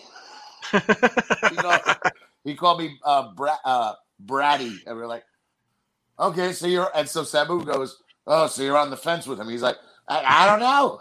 I was like, Fonzie, it's me. And then all of a sudden, when I explained to Fonzie who I was, he's like, oh, Daddy, it's so good to see you, Daddy. Fonzie looks great now. Fonzie's completely clean. He looks younger now than he did then. Yeah. Fonzie's really turned his life around, and he looks great. He's now managing Vin Vinicius, the Brazilian monster down in Florida. I love Fonzie. Fonzie's always been one of the boys. Crazy as fuck. So him, the Great Muda, when he was the White Ninja, and Cactus Jack, and one more person, they all rode in Florida. They had to go through Crocodile Alley. Or is it Alligator Alley? Alligator Alley. Alligator Alley in Florida. And this is in the early 80s. They ran over an alligator. And so you could go to jail in Florida for hitting an alligator in Alligator Alley for poaching if you don't have like the fucking hunter ticket and all that shit. So they put it in the trunk of the car, thinking it's dead, and they were going to figure out everything to do with it afterwards. All of a sudden, they start hearing ba ba ba ba ba. They opened the trunk. The alligator's still alive, but its jaw is broken, so it's trying to open its mouth. So Fonzie immediately, just to terrify, it was the Great Muda and Masa Saito. So to fucking pop them, he opens the fucking mouth of the alligator and stuck his head inside.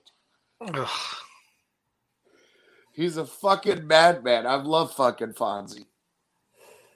Could we just appreciate like the how much in shape Jerry Lynn and RVD is in this match? I mean, was this our prime?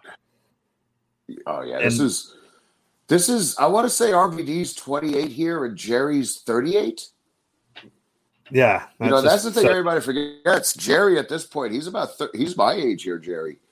And the funny thing is, if you watch the early days of TNA, Kid Cash is wearing those tights because he bought them from Jerry Lynn. Yeah, those were actually Jerry Lynn's Mr. JL tights. He had like a matching top and a mask for those and the purple ones, and he would wear. So he just said "fuck it" and got rid of the tops and the masks, and because that was his whole deal. He went to WCW. He wanted to do a mask gimmick, and in WCW's wisdom, they named him Mr. JL. Yeah, I remember that. Yes. It was great. It was wonderful. Infinite wisdom. That was the name that came up for Jerry Lynn's fucking character. Not, something cool like Top Flight or fucking, Flying J or something cool like that. Mr. JL. They used to have run the gambit of like really cool names with really shitty gimmicks or really shitty names with great gimmicks. They never really hit the mark. Yeah. Well, Jerry Lynn has been great his entire fucking career. I remember him in AWA. He was really good there when he was in the junior division towards the end. I remember him in fucking 1-2-3 Kid when he was X-Pac, when he was the Lightning Kid in Global. They had a damn great junior heavyweight fucking 2 out of 3 falls match. I remember him in War Wrestling and Romance. He was one of the cruiserweights there. He had some damn good matches. And then I remember him, then coming to WCW, and he did the most he could with the gimmick, but he was still in some great six-man tag, like cruiserweight six-man tags to open up the shows where he was working with the Lucha guys and the Japanese guys, always having great matches. And then when he came to ECW, he really hit his stride because they had him working with Just Incredible when he first came in, and Mikey Whipwreck, and great Sasuke, and Tajiri, and Super Crazy, and Máscara del Mercedes, and all these great talents. So finally, when he started working with Van Dam, it was just one of those where like everybody was like, hey, we got to do this. Actually, James, this works because not only is this an episode, a pay-per-view, this was on the first ever episode of ECW on TNN.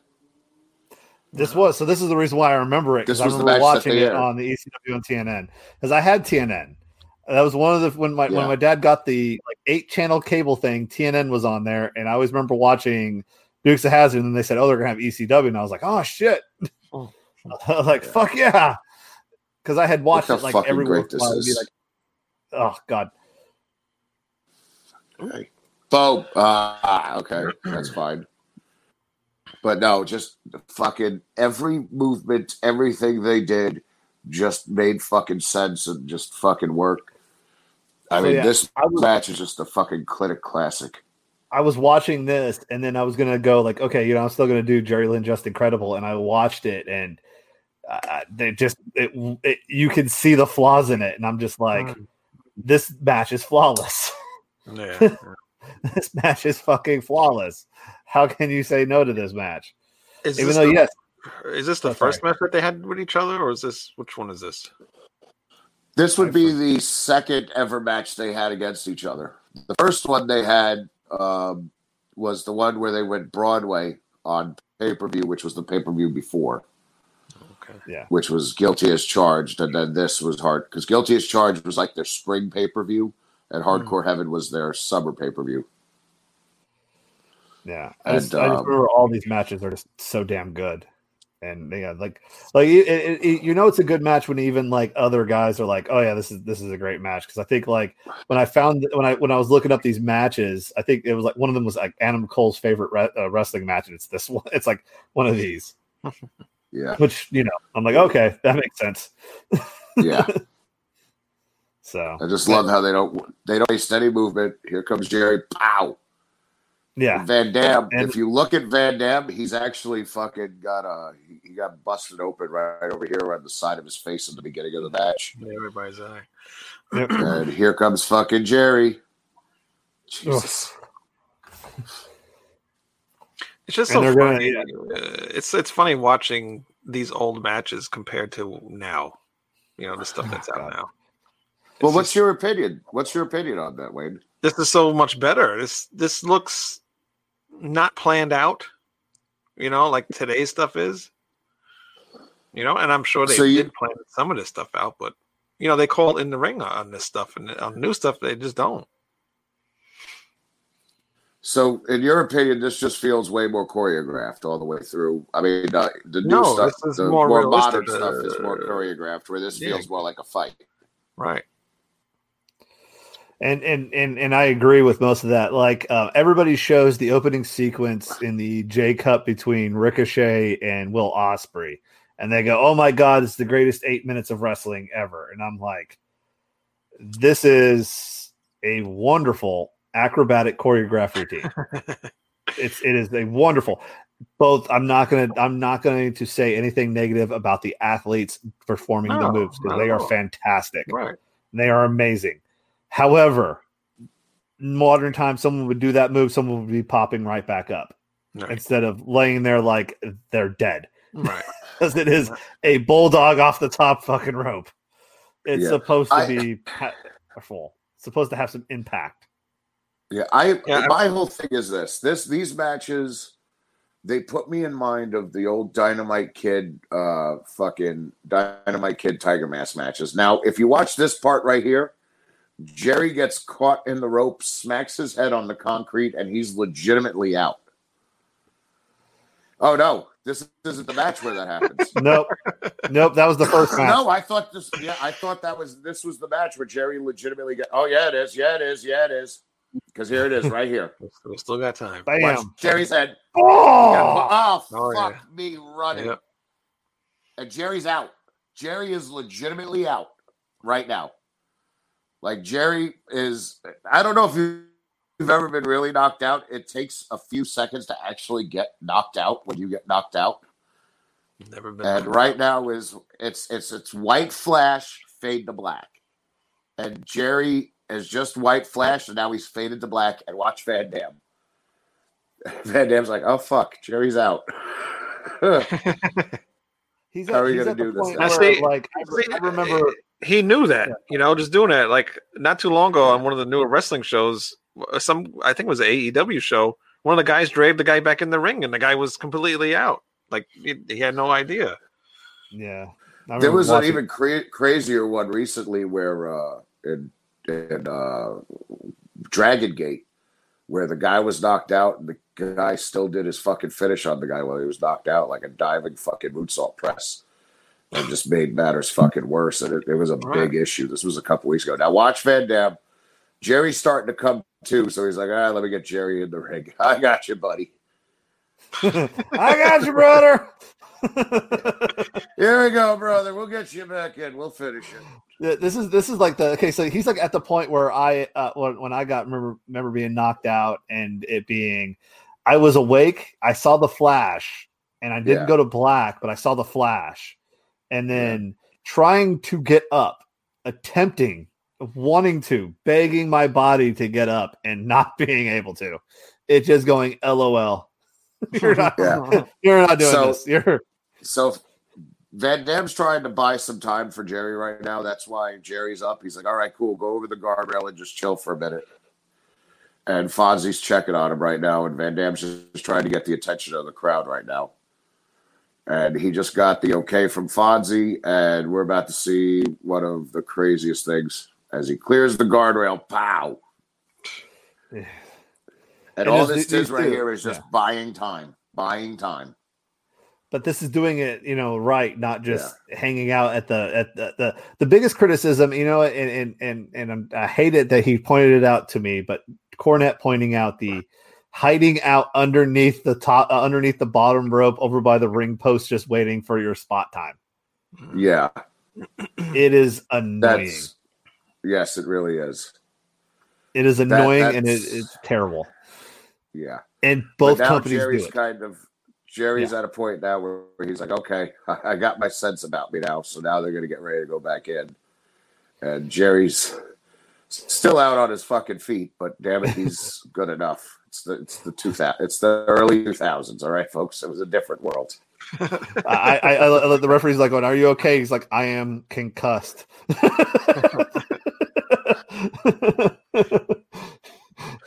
There's another great fan cam show. I used to have the best of Van Dam, Jerry Lynn on the house show runs when they had these matches. And the very first one, Van Dam decides he's going to fuck with Jerry. And so he just says, somebody put something in my fucking beer. And they're going. And then Van Dam goes, I'm fucking stoned. Is Rob Van Dam the poster child of, hey, you can be stoned and still be an athlete? Van Dam, him or Michael Phelps? Oh Jesus! There's a lot more guys we could name, but Van Dam is one of those guys too. He absolutely is. Especially if you buy the new RVD CBD line of products that are out. My wife has been using those products, especially with the ones with the scant amount of THC in them, and they are terrific for her. Really? I unfortunately cannot have them and will not be able to have them because, well, I can't. But and watch for her, this right here. I love this right here. Tornado DDT blocked right into the Northern Lights. Fucking gorgeous. That's what always makes me enjoy these matches is that, they make it, it's a struggle, but you can see like the creativity of both these guys is what makes these matches. Oh yeah, absolutely. And I mean, like I said, we're looking at two guys to be honest with you, Jerry even past this, I mean, you look at his work 15 years ago, he was still just. Jerry never had a bad year of wrestling. Jerry never, ever had a bad year. I mean, even on the Indies and Ring of Honor and MLW, Jerry was still just fucking. And WWE, when he had the junior heavyweight title run, he was still putting it out there. Bang! Look at that. Yep. And Like, I still Jerry enjoy that so great. Fonzie's in, like, there is the storytelling of Fonzie's going to try to keep, Rob Van Dam with the title, even though he might, he's getting bested by Jerry Lynn at the moment. Yeah. And that right there, yeah. I know that hurt. But god damn, did that look good. That's called a receipt. Jerry just got enough of his brain back, and he went, "Oh, you motherfucker! I forgot you kicked me in the face. Fuck you." And it just shows like the differences because, like, last week or 2 weeks ago I showed the Masato Tanaka Mike Awesome match and how that's just brutality on brutality. Yeah. And this is a completely different style of matches. That's what I will give ECW the credit, is that they could have the stupid, crazy death matches or the big, brutal heavyweight matches, and then they can just have this, and then something completely different. To quote Monty Python. Variety. Yes, it was the spice of life back then. I mean, I remember ECW Elks Lodge. We got to see Great Sasuke versus Tiger Mask number 4 when Tiger Mask number 4 debuted. Watch this. This is what I love about that too. Oh, yeah, that little TikTok spot, the flip kick. Yeah, this is what made me, like, when I started watching, I was like, oh, Rob Van Dam's fucking awesome, because, like, I would watch him do all this shit, and you've never seen this before in wrestling, because I was watching Hulk Hogan versus the Legion of Doom. Don't hate on it, love it. Still miss that King Curtis Iakea being the Taskmaster. Yes. Love it. No, this match I've always loved. One thing that always annoyed me, Van Dam's hair ties never came out. I don't know how he did it. But his hair ties never came out ever. They're and I actually made the better product. I made the point to Rob once. I was like, bro, I've seen your hair tie come out one time, and it's because you pulled it out when you did the double figure 4 spot on TV with Austin and Triple H. And I was like, that's it. He's like, yeah, man, I don't know. I just been lucky. It never flew out. I love the story, like how he started with the Sheik, and the Sheik wanted to make him like this, another, like, what was it, Putski, like another Polish powerhouse type character. Yeah. And he was like, nah, man. Yeah. He's like, nah, man, I'm not going to do that. In his Rob Van Dam way, because he's always stoned. Yeah. I just remember I saw Rob Van Dam on WCW TV as Robbie V, and he was doing the whole Jean-Claude Van Damme gimmick, and he was barefoot in a singlet. And then he makes his debut. I was at his debut. It was him and Chris Jericho at the Lost Battalion Hall in Queens, New York for Big Apple Blizzard Blast. And it's just crazy to think that, Jericho, I mean, I was fucking 13. I was 13 at the fucking time. And the career that both these guys have had and still have. And still, yeah. Yeah, but to say they're still going, their bots. Yeah, no, I'm saying the career they had and the careers they're still having. I mean, granted, they're both part-time performers now, but the fact of, like, that they can both still perform at a high level. I don't care what nobody fucking says. Jericho can still perform at a high level. You just got to see who he's working with.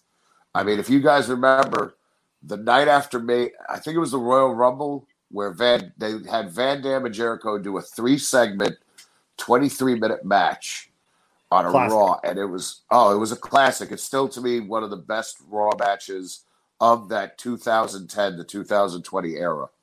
That is still, like, that is the last Raw match I remember watching. Like that, like truly remember going, I'm like, this is fucking amazing, and it's those two going at it. And and you've got and it's not like they don't have great performers there. They have great ones. It's just they don't have the time to do a classic match like that on TV. Well, I'll put it to you this way. That's the one thing I'm excited about this Impact AEW crossover that they're doing now, is hypothetically we could see Van Dam versus Jericho one more time, and we're going to get to see Van Dam and Jericho put it together themselves without road agents, without producers behind it. Yeah, I always thought that was a little clunky, but hey, it's Rob Van Dam. That fucking hurt. Okay, don't kid yourself. That fucking hurt. That would hurt. You guys don't understand how hard Van Dam kicks people. I could imagine. Look at those legs. I can. I wouldn't want to be kicked by one. Those are bombs that he has in his legs. I don't want to get kicked by that. You remember when I was a Rosebud, right, James? Yes. So I'm a Rosebud, and it's supposed to be Oklahoma versus Rob Van Dam on Raw. And at the time, me and Oklahoma were having this friendly rivalry where we just fuck with each other and go back and forth with Jerky Boy's comments. And there's a very funny picture where you see on hard cam as Van Dam kicked Oklahoma's head off and is going to the top for the 5-star frog splash. You just see this guy in a sombrero and poncho standing there with the biggest smile on his face as Van Dam's taking flight to land on Oklahoma. So the best part about that one. And everybody in the back that knew about me saw earlier in the night me and Oklahoma in catering fucking with each other the whole time. I was like, to the point where like I may have went up to a certain Mr. Rob Janikowski and said, hey, do me a favor. When you kick him tonight, I want you to kick his fucking dolphin teeth out of his fucking giant-headed little tooth mouth. So the best part about that is I never told you this, but because I texted you like going, oh, that was a good one, you cheeky fuck, or something like that. I did that. Was you running around the freaking running around the thing, and you definitely decided I'm going to fuck with Zeb Coulter the hardest ever. I'm going to fuck with Dirty Dutch Mantel, and I'm going to do this right here on the middle of the hard camera too. You make sure that you're in hard camera too. That's the greatest thing about that, is that you made sure that you were on camera when you're fucking with him. Cause like you almost start trying to climb up so that he has to run over there and kick at you. Yes. And I start fucking dying laughing. I'm like, God damn it. What I actually said to Dutch was, this is for Puerto Rico, you son of a bitch.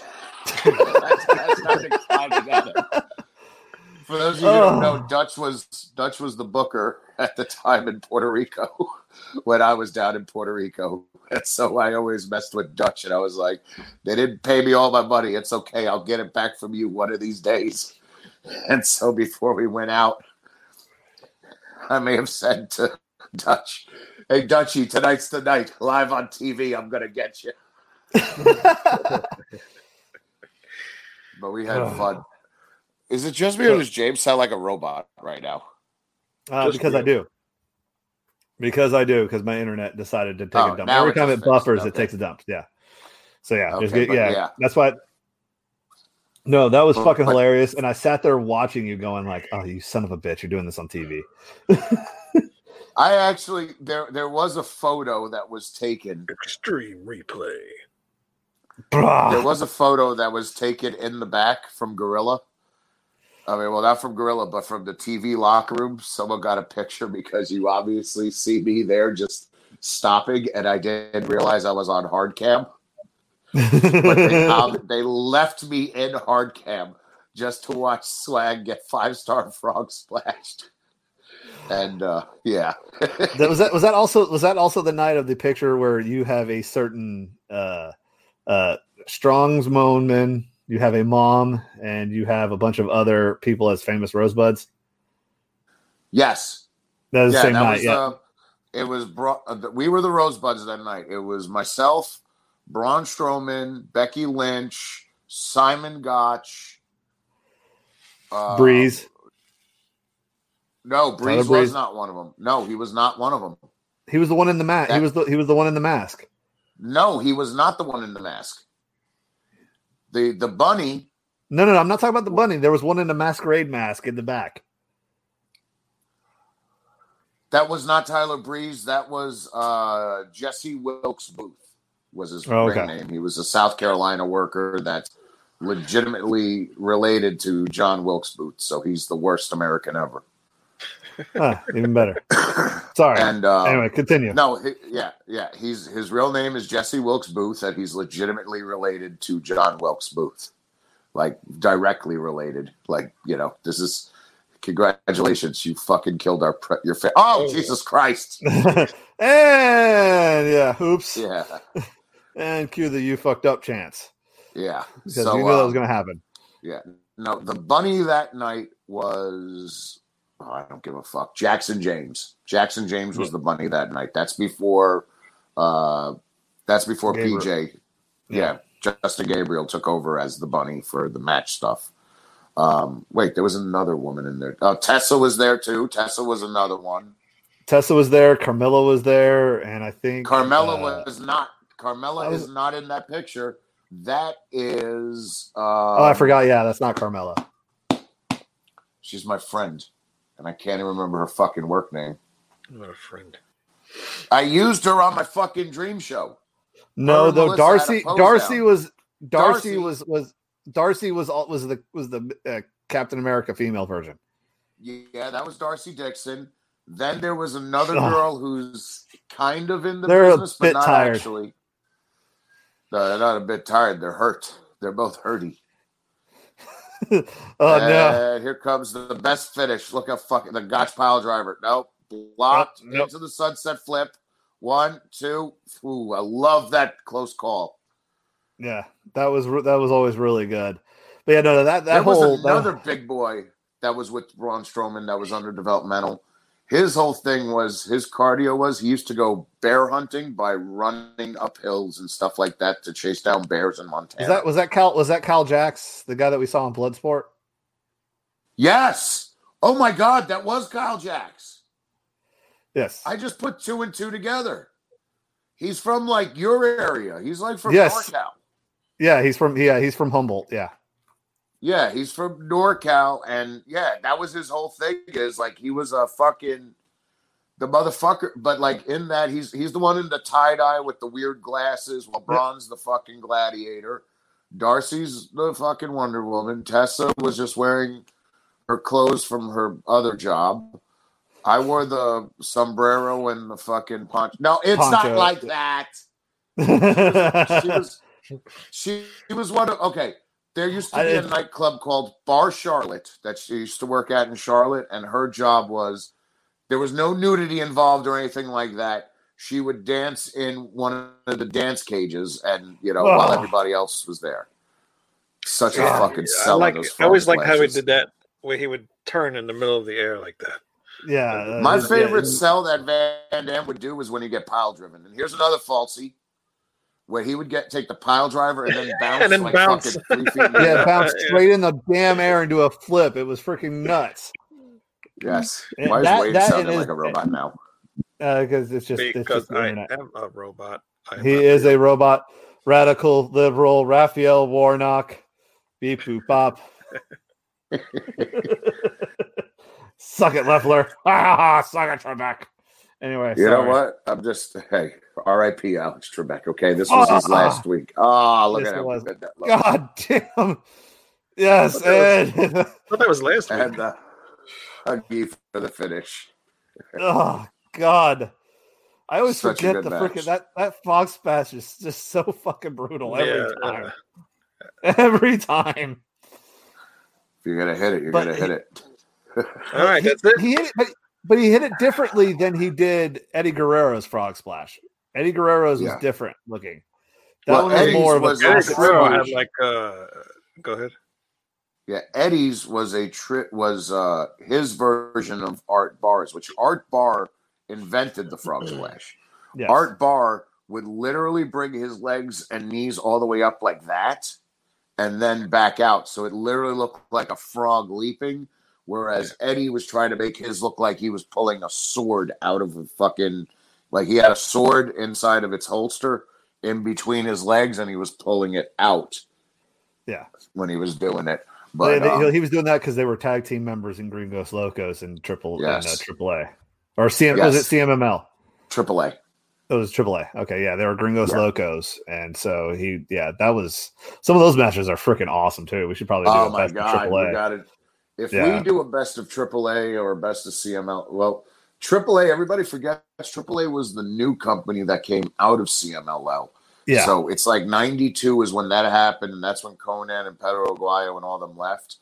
But if we did a best of AAA, we absolutely have to put in the Los Gringos Locos versus Octagon and fucking Blue Demon Jr. tag team. El Santo Jr. That one or the Death Missionaries is also really fucking good too. Death Missionaries were Americans. Did you know that? No. Yeah, Luis Spicoli was one, and the other was another guy. Oh shit! If you didn't fucking bring it up, he was from California. He did the original FMW tours, teaming with Madman Pondo and teaming with Luther, doing like he did the Commando gimmick there, and he would do 6-mans where he teamed with Luther, who's in AEW now, and Madman Pondo when they were doing the fucking like crazy fucking death people shit, from yeah. mental. No, crazy mental patient shit. Oh, yeah. I forgot about that. Yeah. Sorry. Yeah. And then you got Dr. Luther. Yeah. Yeah. But yeah. So anyway, last match. We can finally get through this since my internet hopefully survives. I'm going to go ahead and say we're going to skip mine this week. All right. Really? Yeah. Good night, everybody. I'll see you later. A very, very long one. And with the technical actually, not our longest one. Actually, we're still only an hour and 43 minutes in. So actually, you are running. We're going to be finishing early. Yeah, I'm trying to keep us under a 2-hour mark. No, really? I'm really trying to keep us under a 2-hour mark these days, and it's been working. The past 3 episodes, we kept it under 2. It's an hour. It's been an hour 43. Yeah, and once again, I apologize for all the internet issues. I do not know what the hell's going on with Knoxville, but it's Knoxville internet. So I check in every once in a while, and that seems to be a common thing on the show. Well, so stop acting like it's not. Well, hey, it is okay. Hey, at least can I at least say like, hey, a guy bombed the AT&T building in Nashville. So I mean, we semi-run off of that. Is that what you believe? That was 3 weeks ago. Oh, it still doesn't matter. That building is still fucking blown. No. You're missing what Wayne is saying. Oh, sorry. What? Is that's what you believe? A guy blew that up. A guy in an RV blew that up. Yeah, I mean, fucking see the fucking Wayne. Do you have Oklahoma is there tinfoil under that beanie, Wayne? No. Are you sure? It might be. There is a little something under there. Okay, Fry. All right, Fry. He's the number 8, or is it number 9? Well, the number 8 was the other crazy dude in New York from Futurama that wore the tinfoil hats. Remember? Yes. I don't watch that show. It was classic television, sir. Wayne, do you see Wayne's CD collection? He's too busy listening to. I haven't listened to any of those. I know, and you still buy them every week. Actually, I'm in a music store. I use the computer here. So how is it holding a Columbia House membership for the last 30 years? I'm the last member. Wait, you know what? That's an interesting question. Wait, what were how many CDs did you buy in your last purchase? Oh, I just got a box today. I think there was like maybe 8. Okay, can we see exactly what CDs you got today? Yeah. This is gonna be our finale tonight. Come on, we need to know. Okay, what CDs are on your desk right now? On my desk? I got a whole stack right here. Okay, so show us the 5 top ones. I want to see the top 5. Number 1. Yeah, so let's see what you got. It's all the same band. Imperial Age. They're a Russian band. They were running a lot of ads on Facebook, and I checked them out. They're pretty cool. I can't get Wayne will buy a Russian metal band's album, but he'll never buy a fucking shirt of mine ever. I know. I gotta see your shirts. I gotta put out a CD. I think that's when Wayne. Where's your shirts? I'd buy a shirt. I think I'm just gonna have to put out a CD just so fucking we have. He avoids the question, folks, and he pivots. Have you ever bought one of my shirts? Where you say I absolutely own a Phoenix Rain shirt. No. A Rat Salad Review shirt. I don't care about Phoenix Rain. That's dead. I didn't know there were Rat Sound Review shirts. Where can you buy those wonderful shirts? RatSoundReview.com. They're on sale right now. Don't waste your time. Get them. Well, fuck. How about I just send you my fucking graphics so we start selling my shirts on RatSoundReview.com? All I gotta do is upload them to the website. Another Imperial Age, and another Imperial Age. Do those come with a complimentary shot of vodka? No. They're not really Russian. Then they're Western spice. They are Western spice. No. There's Russian pressed into the crystal casing. Iced Earth.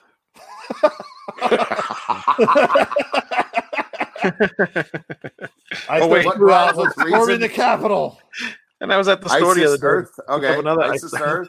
Another Isis Earth. Cool. That is a good name. Insurrection Earth, yeah. Mr. Bungle. The latest. Of course, Mr. Bungle. Oh, that's so good, the new Mr. Bungle, too. It's cool. It's thrash. It's it's right up my show's alley. So well, yeah, because it has Scott. Isn't Scotty now still a member? It's basically Anthrax. That's what it sounds like. it's Anthrax, not named Anthrax, doing Anthrax. No, it's Anthrax with Mike Patton. It's exactly. Yep. Actually, we review this on my next show. That's coming up at some point. I don't know when. Wait, but I thought it was Scott Ian and Kerry King were in Mr. Bungle now. No, Scott Ian and the drummer from Slayer, Dave Lombardo. Thank you. And the Mike Patton and Trey from Mr. Bungle. And there was another guy from Mr. Bungle too. I can't remember his name. So anyway, well, there you go. Well, there we go. I got a whole bunch more here. Wayne, where can you find all these one of my last guests podcasts that you go buy this album, Impaler. Yes, very great album. They are awesome. When are you going to get him on the show? You got to get him on the show. You know what? I think that's the next thing. I have to hit him up. I forgot to totally fucking hit him up, and that's my fault. Yeah, thanks, EA. Some random I'm not going to email some rando. He's moved. He's in his house now. And I was actually just talking to him. He loves Batman 66, so we were showing each other's collections. You show me, I'll show you. Actually, speaking of Batman and cartoons, I actually was just watching Batman Ninja this morning. I started getting into it, and then I had to leave for a doctor's appointment. So it's really good. It's Batman if it happens as Gorilla Grodd built a time machine and sends all the villains and Batman back into feudal Japan, and it's pretty wild. Like Joker becomes is pretty much a shogunate, and it's like all the different shogunates fighting it out in Civil War. So it's like Penguin's clan versus Poison Ivy's clan versus all that stuff. So no, that sounds retarded. If you weren't married, if you two were not married, you'd both be virgins. You know that? I'm not the one watching Batman. I'm just being honest. Yeah, whatever. Wait, look at that CD. Listen to me. That CD collection right there screams, I don't got time for vagina. Okay, wait. Should I get rid of it? But no, what I really want to know is how many copies of Phoenix Reigns Destination Unknown are in that fucking thing? Just one. Where is it? Oh, I don't know. Oh, here it is. Taking out the top hat while doing it. That top hat's all raw. And top hat. There it is, right there.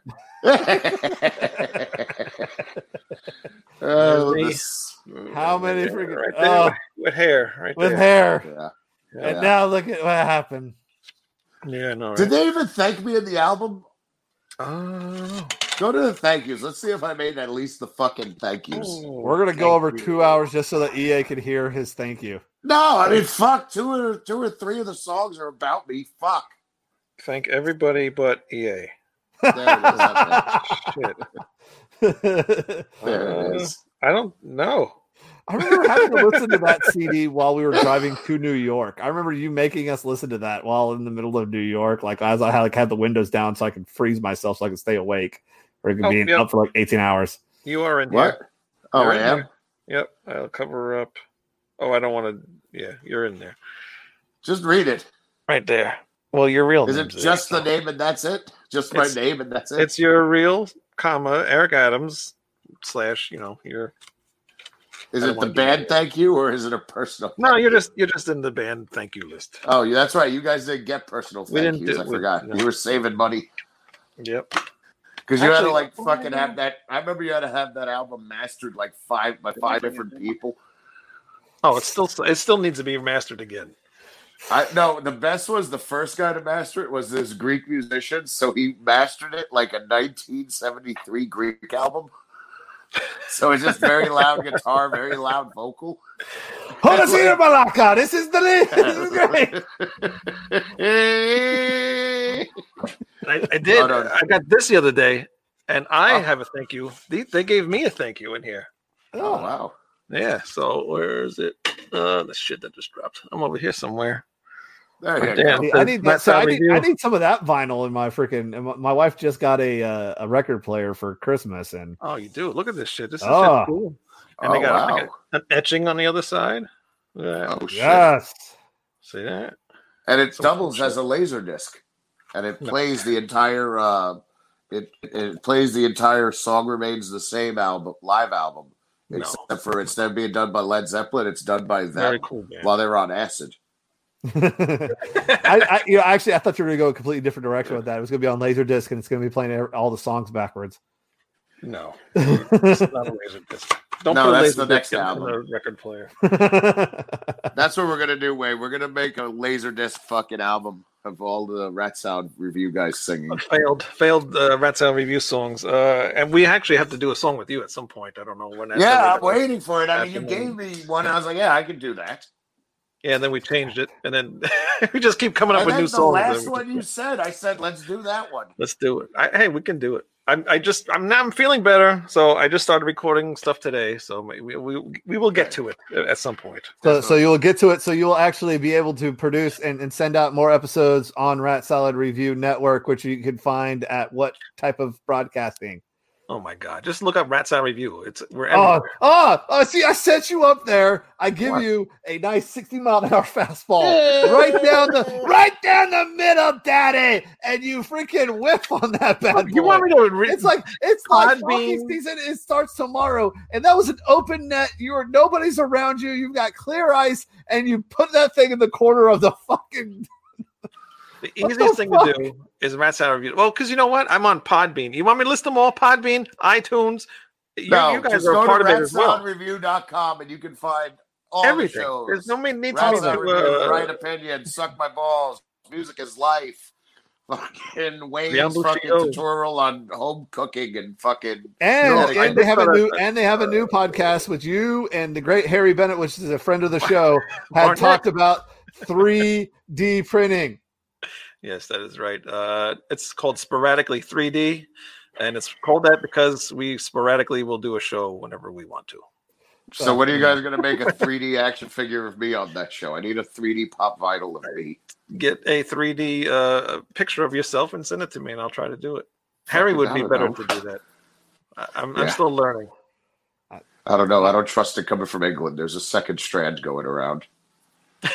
You're really worried about second strand when the first strand is still wrecking everybody's shit in the United States. Yeah, I don't want to be responsible for the second strand coming into the States. Too late. It's already here, brah. It's here, right? And the South African one's here too, brah. We got 3 strands. It's a 3-way dance in America for the World COVID title. All right, James. Let's take it home. You really believe in this shit? All right.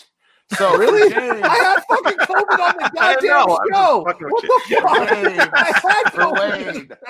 I am. Wait a minute. Wait, whoa. Hold on. No thanking nobody. What was the match you were picking? I guess you'll have to tune in next week when we bring someone else in as a guest to talk ECW. Don't ever bring me on a show ever again, please. You're the one who volunteered for this one, Chief, and now you really want to know? And for all the rest of you guys, you really want to know what it was? It was going to be and we'll show it next week. It is the Tommy Dreamer versus Raven final encounter before Raven went to WCW match, and everything that led up afterwards. And we'll show that all next week. But until next week, for James, for Wayne, for myself, we'd like to say thank you. God bless America. Stay safe. Take care of yourselves and each other. Thank you for watching Beyond the Sheet. The memo says we gotta watch and make the facts.